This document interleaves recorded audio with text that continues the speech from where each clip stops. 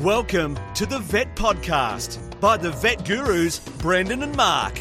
Get ready for the latest veterinary news, information and entertainment. Don't forget to visit us at the Vet Gurus website, vetgurus.com. Now, sit back, relax. It's over to the Vet Gurus, Brendan and Mark. Welcome to the Vet Gurus. Brendan here with Mark, as always. Episode 242, Friday, May the 20th, 2022. A lot of twos in that, Mark. How are you? I'm great, Brendan. I'm great. I had to tell you that because we're travelling, Kate and I, it's a big day this Saturday in Australia, and Kate and I took the opportunity to do our we had a nibble at the democracy sausage.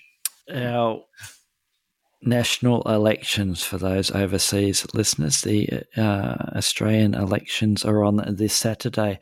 Well, funny you should say that, Mark. We didn't talk about it beforehand. We went last week and voted early as well, Mark. So in Australia, you have the option of voting early.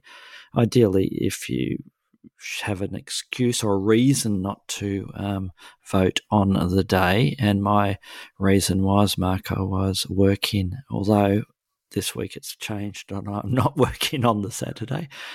So we did go and vote early, and I'll tell you my little story, Mark, about voting. Tell me. One of our local candidates is a client of mine, surprise, surprise, and a lovely person who owns a small mammal. I'll put it at that.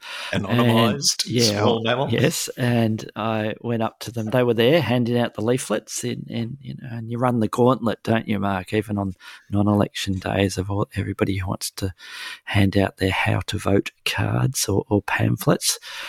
And that person was there, and I went up to them before, and said hello. No, it was after, I don't remember now, and said, hello, how are you?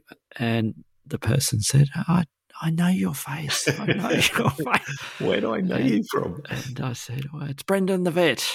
And then it clicked, and we had a good chat, and and the person, I almost said he, she, they, was very happy because I did say I voted for you. So good work. Our local candidate, and they are a good egg, Mark, as we say here, a good person. So we vote for the House of Representatives and our Senate, the two levels of our government here in Australia. And in the House of Reps, there was only 6 candidates for our local seat, so that's nice and easy. But the New South Wales seats for the Senate, there were 75 candidates. How many were there in Victoria, Brendan? A bucket load, Mark. But we did have the option of not, because I remember the days where you had that huge 1 metre paper, voting paper, when you had to write you either write above the line and you can write basically just for the party vote, basically, isn't it? Or you write below the line, but if you wrote below the line, you had to write from 1 to 70 if you had the 70. Otherwise, it's an invalid vote. But this year, and maybe I can't remember last time, but how many was it you had to do? You had to label at least 6 or 7 or so, yeah. So that made it a bit easier. And I did vote below the line because I didn't want to vote exactly on the party lines that I saw that were in our constituency, Mark, or our electoral region. So I did go below the line, Mark. You may or may not be proud of me, but I did stop at about 10 or so. I got I'm always proud of you. What about yourself? Did you go above or below? Below, and the full 75. Oh, unbelievable! Yeah, that's right. You are a bit of a political nerd, aren't you? Yes. So there we go. So that's our news this week, and we may or may not have a new government come late on this Saturday, which will be the day after this podcast is out there, Mark. So there we go. So, and I think most of our subscribers and listeners have probably fast forwarded through all of this. So we better jump into. So I don't have a review this week, unfortunately. Do you have anything? No. What's your news? My news is, well, yeah, okay, I'll do mine first. It's a just a little one, and we know that these insect mating rituals can be quite dramatic, with often the female eating the male after the event. And it's a little report and a video, Mark. Quite a cute the video little is video. the highlight. Yeah, quite a groovy video there about male spiders that catapult away to avoid being cannibalized after sex. And it was pretty amazing. They sort of catapult sort of backwards, don't they? And they were using slow motion video recording to study the sexual behavior. Said the arachnologist Shang Zhang and colleagues, who noticed that the sex seemed always to end with a catapulting male, but the normal cameras couldn't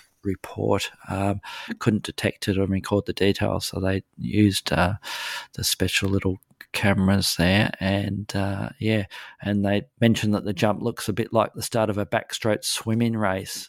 The male holds the tips of their front legs against the female's body after the mating act, and then they use hydraulic pressure to extend a joint to quickly launch off the female before she can capture and eat him. I was a little bit disturbed though, Mark. Did you see what they did in this little study there? No. Of 155 successful mating rituals that they observed, 152 of that 155 catapulted to survival. The remaining 3 didn't, fell victim to their partner. But they also, there we go. This is a bit I was a bit concerned about. Female spiders also ate all 30 males that the team stopped from jumping to freedom with a paintbrush. So they just pushed a little paintbrush on it while it was doing its business, and stopped it catapulting backwards. And so they all got eaten. So we're a little bit concerned about the ethics of this particular study there. Nevertheless, it was a pretty groovy video, and we will have a link to it at vetgurus.com. What do you have? My news, Brendan, is it talks about a little bit of a, I suppose, left field aspect of the potential effects of some climate change associated with climate change. I like to think of myself as reasonably aware, alert to the things that might contribute. But this study, performed by an international team but led by researchers from the University of Queensland and the University of Canterbury, has used predictive population models to assess the damage wild pigs are causing across 5 continents, and in particular the damage that they do to soil by uprooting carbon trapped in the soil. It's estimated that these wild pigs are releasing 4.9 million metric tonnes of carbon dioxide annually, something an equivalent to 1.1 million cars. And so it is sort of like, you sort of all the things that we think of that contribute to carbon dioxide release and global warming, there are probably a whole bunch of things that we're not conscious of, and this is one of them. So I think it is interesting that information like this might put more pressure on authorities to take a collaborative approach to exotic animal, feral pest control. I think once we get to the point that we realise these pigs are not only causing immense environmental damage on the specific physical nature of the place they're in, but also releasing the carbon, the imperative to do something about them is going to become overwhelming, I think, Brendan. Yes, and they are pretty invasive, aren't they? They studied over 10,000 regions or maps of potential wild pig density areas with that. And, we certainly have the problem with wild pigs here in Australia, don't we? And lots of other countries as well. But yes, it's, I wonder what other wildlife or other feral sort of animals are causing but it's a pretty amazing impact, isn't it? They estimate it, as you mentioned, impact greater than 1 million cars, Mark. So, yeah, and they are pretty tricky to get rid of, aren't they, or eliminate from a region once they're feral, the old pigs there. a difficult one. So, yeah, interesting, Mark, very interesting. That's all I've got to say about it. I was going to try and find quite a dad joke about pigs and flying or something, but I didn't come. So yeah, I've got nothing. Which just allows me to remind all our viewers that none of your humour is scripted. It all comes naturally, and when it doesn't come, it just isn't there. Well, virtually none of our podcast is scripted, as people can obviously tell as well, Mark. We have a couple of dot points. That's about all we go to, isn't it? And speaking of dot points, let's jump into our main topic, Mark.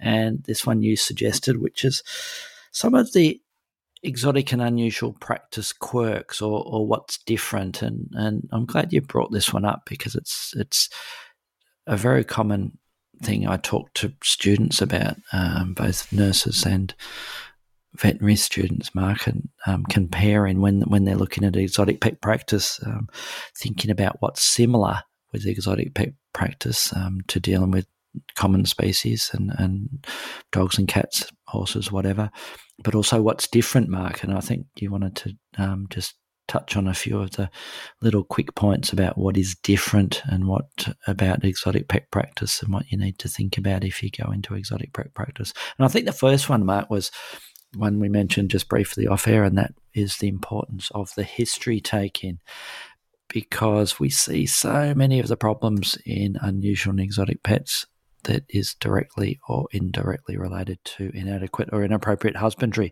So getting a detailed history, often have that tentative diagnosis even before we pulled the client into the consultation room, let alone looked at the animal. And the way we stress the importance of the history taken and getting a full history there is we ask every new client to download from our website a detailed history form that they fill out and bring with them, or email to us beforehand, which is what a few of them do. And we have generic forms for reptiles and snakes and birds and small mammals, etc. And I presume you do something similar, mate. We do indeed, and it is so useful, Brendan. And I've thought about this quite a lot, because there are so many parallels between the standard companion animal practice and our unusual and avian pet practices.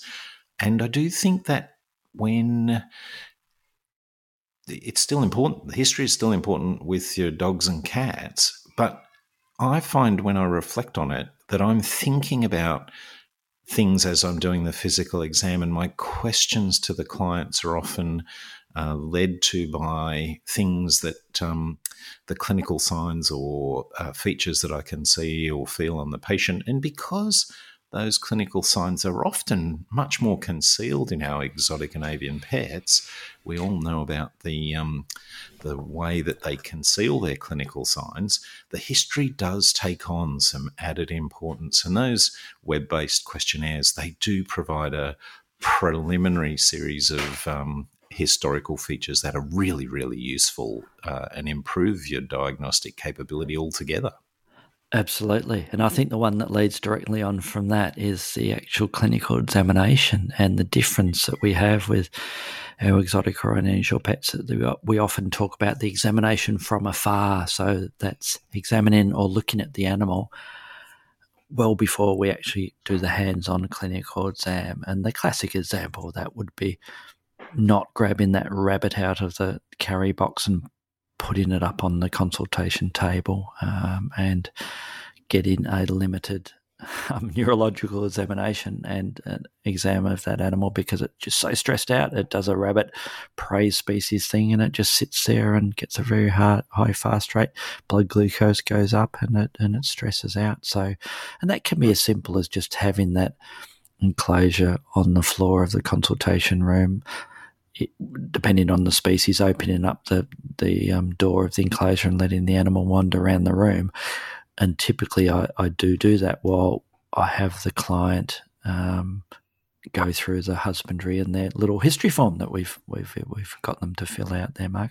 And the beauty of that is you can look out of the corner of your eye and the animal starts to de-stress, hopefully a little bit, and we can then see some of the subtle changes that might be the reason why the animal's brought into the clinic that you may not see otherwise once you put it up on the consultation room table. So it's examination from a farmer. That's what I'd put down as the second one.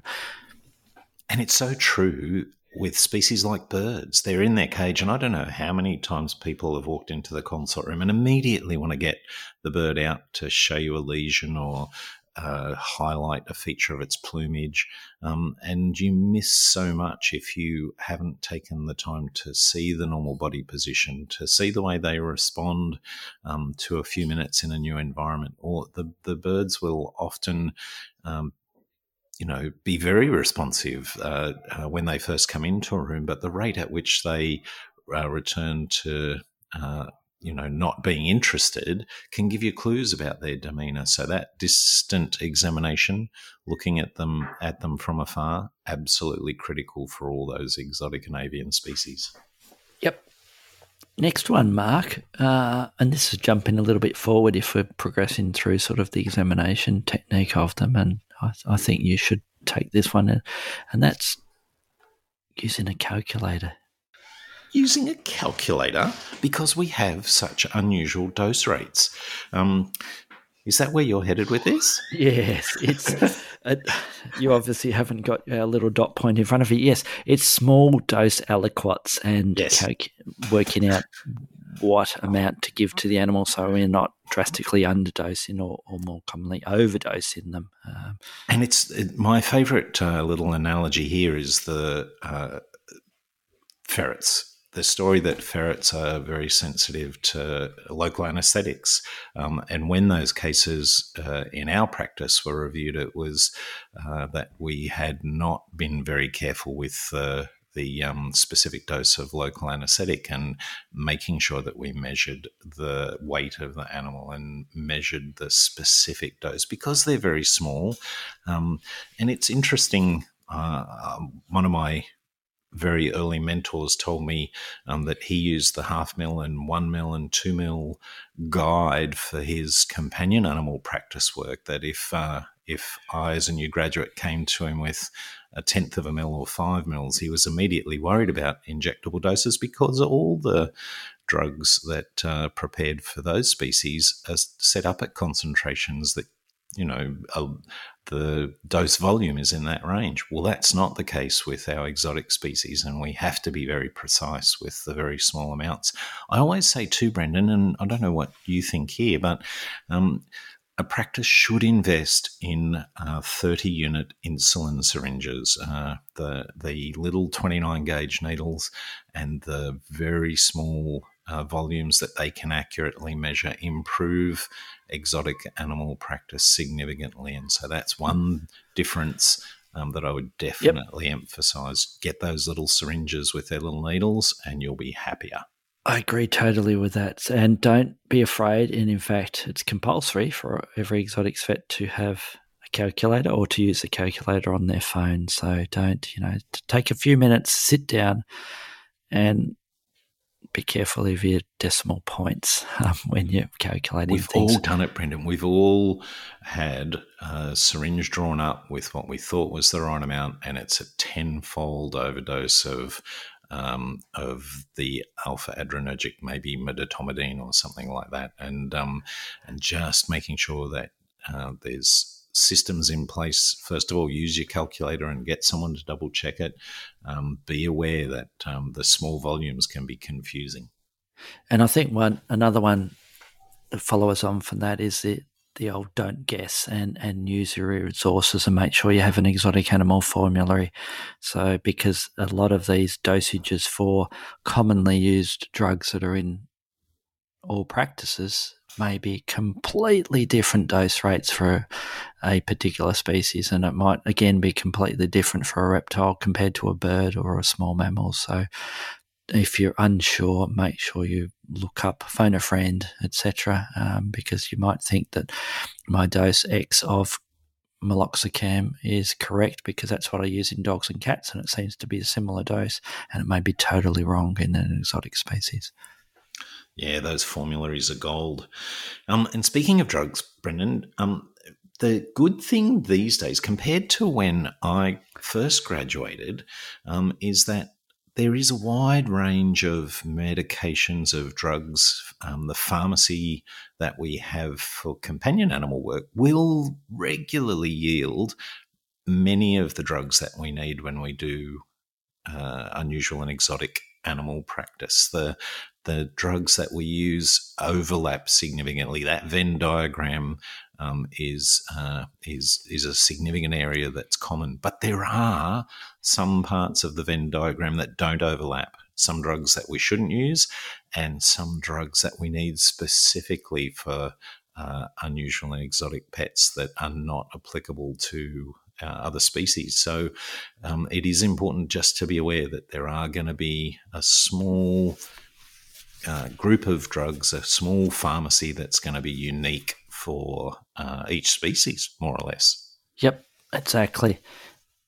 And what follows on from that is the compliance of those medications, Mark, in that we have the additional struggle or challenge, depending on the way you look at it, of getting the animal to ingest that product if it's an oral medication. And that's where things like compounding chemists and if, whether it's in-house or via another veterinary compounding chemist becomes invaluable, where they may be able to flavour up that peanut butter flavoured or tutti frutti or banana flavoured or whatever, and ointment. So not ointment, liquid, paste, tablet, capsule, whatever. And gee, they save the day, don't they? Because you've done all the hard work and you've worked out the correct dose rate for the species involved. You've worked out the disease that requires that medication, and yet we can't get it down the throat of the animal because it just does not like it, Mark. It is one of the things that, I'm not a big fan generally of compounded medications, but this is one situation where getting the medication in a form and flavour that doesn't stress the animal and doesn't and manages to get the appropriate dose in a volume that's not going to stress them. I worry sometimes with birds that we can cause them to aspirate if we're trying to get too huge a volume in. So those compounding pharmacists that can help get a concentration of a medication in a form that's not too stressful on the animals, they're invaluable, Brendan. Yes, absolutely. Now, we do have the occasion where we have to hospitalise these animals, whether it is for a day procedure or overnight or longer term, and that's where we have other additional challenges compared to hospitalising a dog or a cat, and it includes the location of the actual enclosure you have in relation to other animals, which we'll talk about second, but it's the actual hospital enclosures, Mark. Do you want to chat about those? Definitely. The hospital enclosures are probably one of the when I was first interested in this work as a recent graduate, and I'd talked to my boss at that stage, the cost of setting up the appropriate enclosures to ensure that there's no chance of escape and that the enclosures were going to support the recovery of the animals we had in hospital, that's potentially a very expensive investment to make. And so there are certain characteristics of those enclosures, and I like to think of them as enclosures. You're not going to be able to always use the standard dog or cat hospital cage to house a snake or house a bird. You're going to have specific enclosures that support their thermal requirements, that support their need to feel enclosed and in a refuge and protected. You're going to have hospital setups, enclosures that allow separation of, we're constantly aware of predator-prey interactions, whether that be a visual stimulation that we don't want our rabbits to see large cats in adjacent enclosures, but also olfactory concerns that even animals being in the same room, the hospital ward, without necessarily line of sight worries, those odours between a ferret and a rat are going to cause distress. So there's all these things about the design of and location of hospital enclosures that are unique to unusual and exotic pet practice. Yes. I couldn't have said it better myself, Mark. And it can be as simple initially if you're struggling or you've got so many patients you're inundated one day, is put in just them in different rooms, just making sure you cover any prey species or animal that's going to be prone to be stressed out by humans walking past all the time. And that's where just simple things like covering the carry cages with a towel when you're transporting them to and from surgery, and the more permanent sort of hospital enclosures. And the good thing these days, isn't it, Mark? There's lots of different brands of commercial exotic pet enclosures and humidity crib type enclosures that we can purchase, whereas in the old days we'd really struggle, wouldn't we? Or we would use an ex-hospital humidity crib for babies as the intensive care cage for them, but we've got more specific ones these days. The next one, Brendan, is one that I haven't touched on very often, but I see it as a real management issue for exotic animal practice, and that is the concern about out-of-hours issues. With many companion animal practices, particularly in our major population centres, there are excellent emergency hospitals now set up. And often in many capital cities, there's a choice of emergency hospitals for clients to go to. But the problem with exotic and avian practice is that many of these emergency hospitals are staffed by specialists in emergency medicine for cats and dogs, and they may not necessarily be au fait with the emergency care of many of the unusual and exotic species we deal with. And so it's important when we are referring to these services that we have some arrangement in place. And that might be as simple as the opportunity for an emergency clinician to call and just double check with a veterinarian, so that the pressure then isn't on me to go and see the emergency. I can still refer the case to an emergency hospital, but I may need to be available to talk to the emergency hospital about the treatment of that case over the phone. There may be other arrangements that exotic practices set up. I know that some set up training arrangements with their local emergency hospital, spending some time with the staff there so that the very basics of exotic and avian emergency care set up in a way that allows those emergencies to be dealt with. Yes, and we've certainly gone through that process of when my current clinic, when I first started there, send in after hours, because we don't do after hours, to the local emergency centres and them struggling to deal with it. And I was basically on call where they could phone me up, and I could walk them through the basic care and triage of those animals. And over time, those calls became less and less as they became more confident with dealing with those. So yeah, and a good way of getting that up to speed really quickly is exactly like you said, having a training session with them, and it's a positive for everybody. They're more likely to spread the word about you as an exotics vet because you've trained them up on dealing with the cases that you're going to flick over to them after hours. So yes, absolutely. And one other one, Mark, that I think, and it's often forgotten about if you're not dealing with many exotic pets, is the diseases, Mark. So we're talking about zoonoses, the contagious diseases, and also which leads on to quarantine, but not just within the clinic, but also making sure your clients, when they're bringing in those new species that they've never held before, that they are worded up on hygiene and the risks of zoonosis from the animal that they've just purchased. So true, Brendan. And so much of companion animal practice isolation is associated with parvovirus or maybe feline respiratory tract disease. And yet in exotic animal practice, whether it's beak and feather disease in birds or psittacosis is one of the other ones that leaps to mind, whether it's the viral diseases that we see in snakes, sunshine virus, whatever, being conscious of those and using the isolation facilities are critically, that knowledge and planning is critical to maintain trust.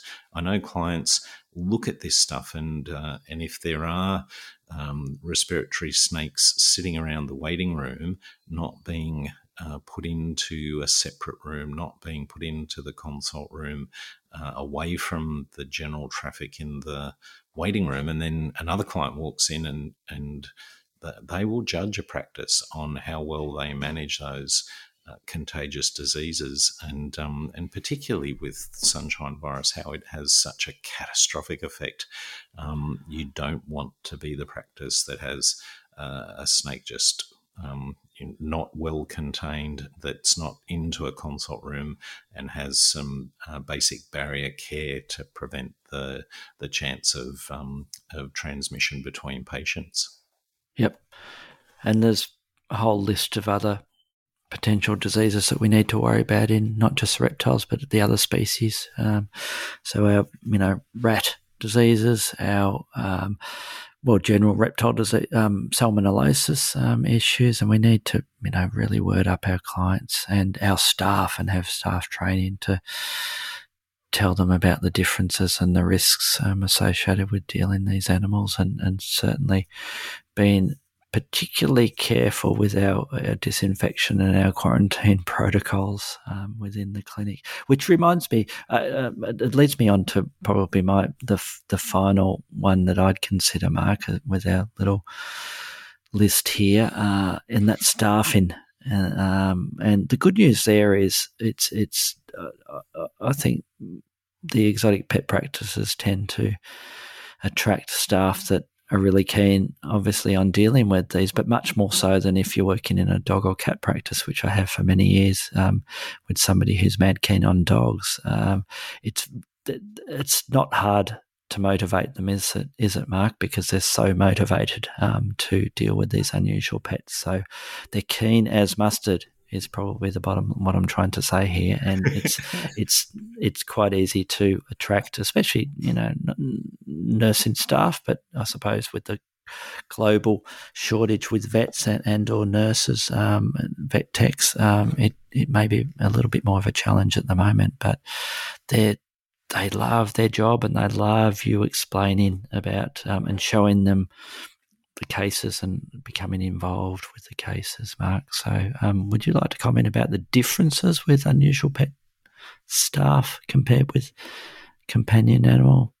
Well, I think that it's a good thing to think about. When I first graduated, I don't think there was a huge difference. I think the passion was sort of the same, the love of the animals, but certainly exotic and avian practice has developed to the point where there are noticeable differences now in the way that they're conducted. So we can make a list like this, and that does lead to different characteristics in the staff. And I think you highlighted probably the most important one, that the staff I've been privileged to spend time with, both support staff and veterinary staff, are orders of magnitude more interested in disseminating high-quality information. They know that if they can get that knowledge out there, if they can teach people about husbandry, about environmental enrichment,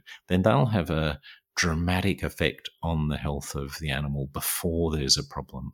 And they'll do it at a time before it's intractable, before the problems are at a point where they can't be resolved and just need to be managed. So I think that's the thing that stands out to me. The staff in most unusual and exotic animal practices I get the privilege to spend time at are just zealots, passionate about spreading excellent information.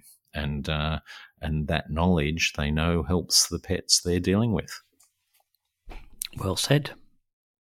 Well said, better than me. Any other comments, Mark, as far as exotic pet practice quirks, as you wanted to title this episode? Well, I think the only other thing I was going to say, reflecting on my time since I started, as is obvious I've been doing to get to this point, is that when I first graduated, there were no practices that only dealt with exotic or unusual animals, and I've always enjoyed working both with companion animals, but enjoyed my bird and rabbit and ferret and snake work. But the explosion in the number of practices that now just deal with those unusual and exotic animals is a testament to what an important part of practice it is, and to the differences between companion animal practice and exotic animal practice. So I am pleased to see that our favoured sort of practice is not only a pleasure to be involved in, but is also financially successful, that the businesses can run on just that aspect of there once was a time when companion animal practice was seen to support someone's interest in exotics, but now those practices run on their own. So it's a great development, Brendan. They certainly do. And initially it was, I think it was the bird practices, wasn't it? The occasional avian practice would go out on their own, and it used to be a big leap of faith, didn't it? That, gee, you're opening a bird-only practice. How could you survive? And now we even have reptile-only practices and small mammal-only practices. And even within those groups, we have rabbit-only practices, for example. So, yeah. Yes. Well, there you go. A few tips and comments about the differences between exotic pet practice and the fun, I think, of being in an exotic pet practice veterinarian compared with companion animal and all those boring other species, Mark. So, yes, move on from them and get with the, as usual, real doctors treat more than 2 species, Mark, and real vets treat more than 20 species, I reckon. So there we go. Let's get out of here, and we'll talk to you all next week.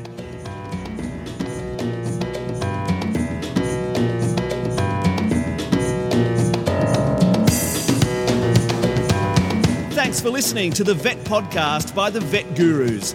Don't forget to visit us at the website vetgurus.com, where you can subscribe, view show notes, listen to previous episodes and more. You can contact us via email at vetgurus@gmail.com to ask a question or just say hi. Thanks again, and see you next time.